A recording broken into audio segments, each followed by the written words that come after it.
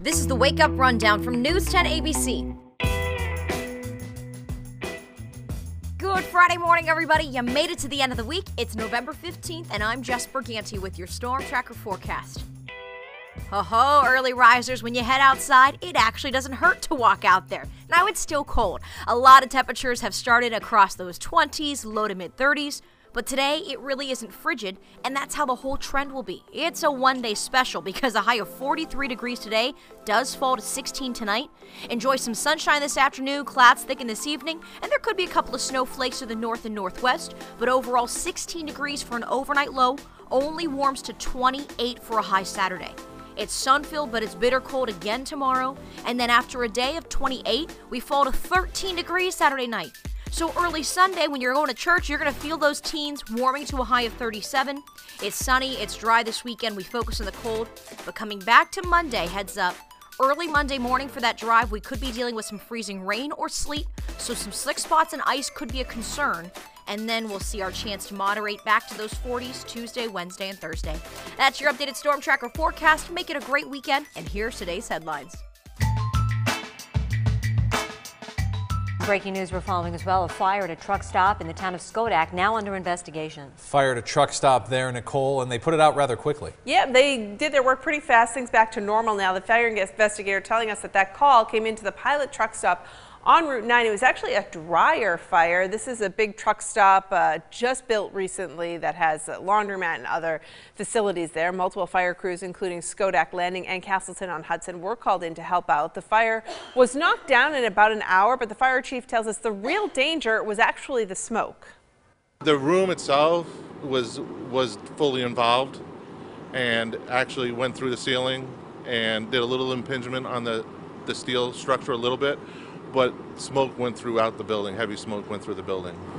No, the chief tells us no one was hurt. The cause of the fire, though, is still under investigation. The fire completely put out in about an hour. Emergency crews have left the scene. Things back to normal there, Ryan.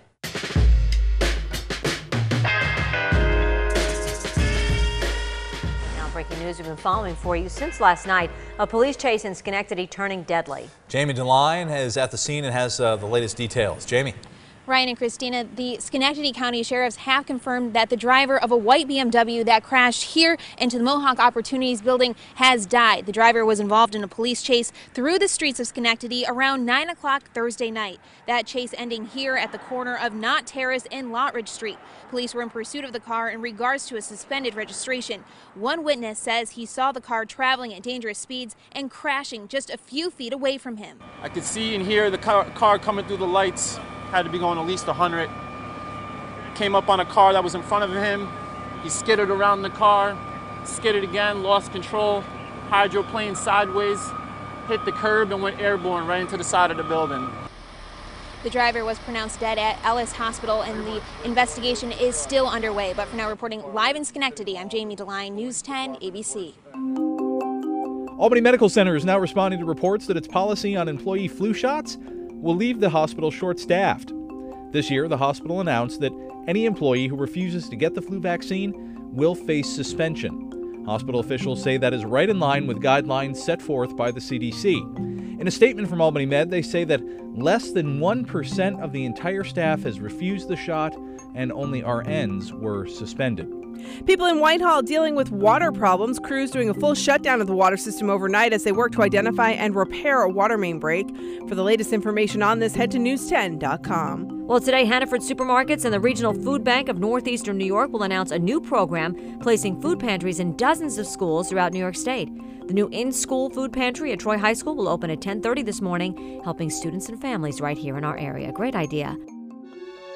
And Black Friday, 2 weeks from today. Consumer Reports wants to help you plan for that big shopping day. Follow and study all of the ads for deals. Once you're in the store, use apps like ShopKick or Shop Savvy to scan barcodes and compare prices, even get discounts. And take advantage of loyalty programs from retailers. And Shengrad basketball star Kevin Huerter, the Atlanta Hawks, he's going to be sidelined for the next couple of weeks, unfortunately. The Hawks point guard injured during this week's game against the Denver Nuggets. Huerter reportedly has a strained rotator cuff, a little bit of damage to his shoulder there. He's been a big part of the starting lineup the past 2 games and is averaging more than 9 points and 3 boards. Can't wait to see him back out on the court soon. Get better, Kev. The Lewis family has been raising both sheep and cows for the last 70 years, and they tell me they have never seen the carnage like they did when they woke up. My daughter's sheep. Came out to feed them before I go to work. Noticed one of them was laying down over on the side, and I thought she had gotten sick. And that's when I noticed the rest of the bodies kind of everywhere around the field. Suzanne Lewis and her father David were beside themselves after finding 7 of their 15 beloved sheep lying mutilated and lifeless across the pasture. Suzanne brokenheartedly telling us that a couple of them were pregnant too. So she lost more than 7. You can double that, triple that. An 8th sheep was badly bitten in the neck, but survived. The rest of them now traumatized and skittish. They go for the neck, and that one up there, the head is off. She's nervous. You're okay. It's like they're protecting the injured too. Yeah, kind of keeping them in the center. Susan and her father tell me for more than one reason they think this was the work of a mountain lion. The size of the paw prints, the ability to jump the fence, and the fact that they didn't hear a peep last night. Coyotes, they're crazy, just howl all the time. But we were there as an NCON officer and a DEC wildlife technician came to their conclusion. We had a pack of coyotes here.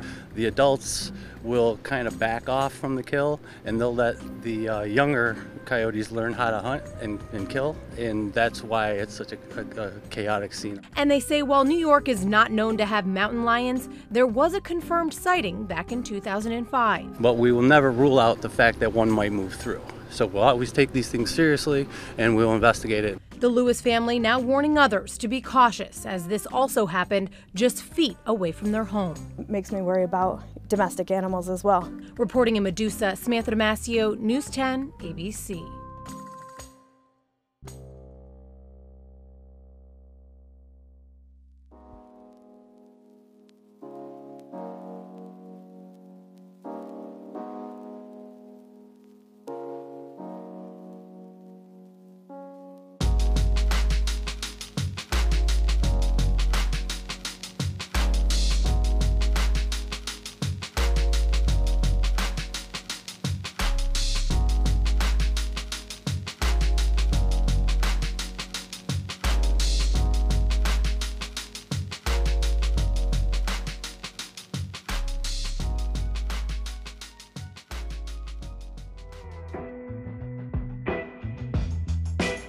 Do you enjoy starting the day with the Wake Up Rundown? If so, do us a favor and take a second to rate the podcast and leave us a review in iTunes or the Apple Podcast app. It helps other people find the show, and it makes sure that you're subscribed to get each morning's episode automatically downloaded into your feed. For more of the stories in today's podcast, head to news10.com or Wake Up with 10 on air every weekday morning starting at 4:30.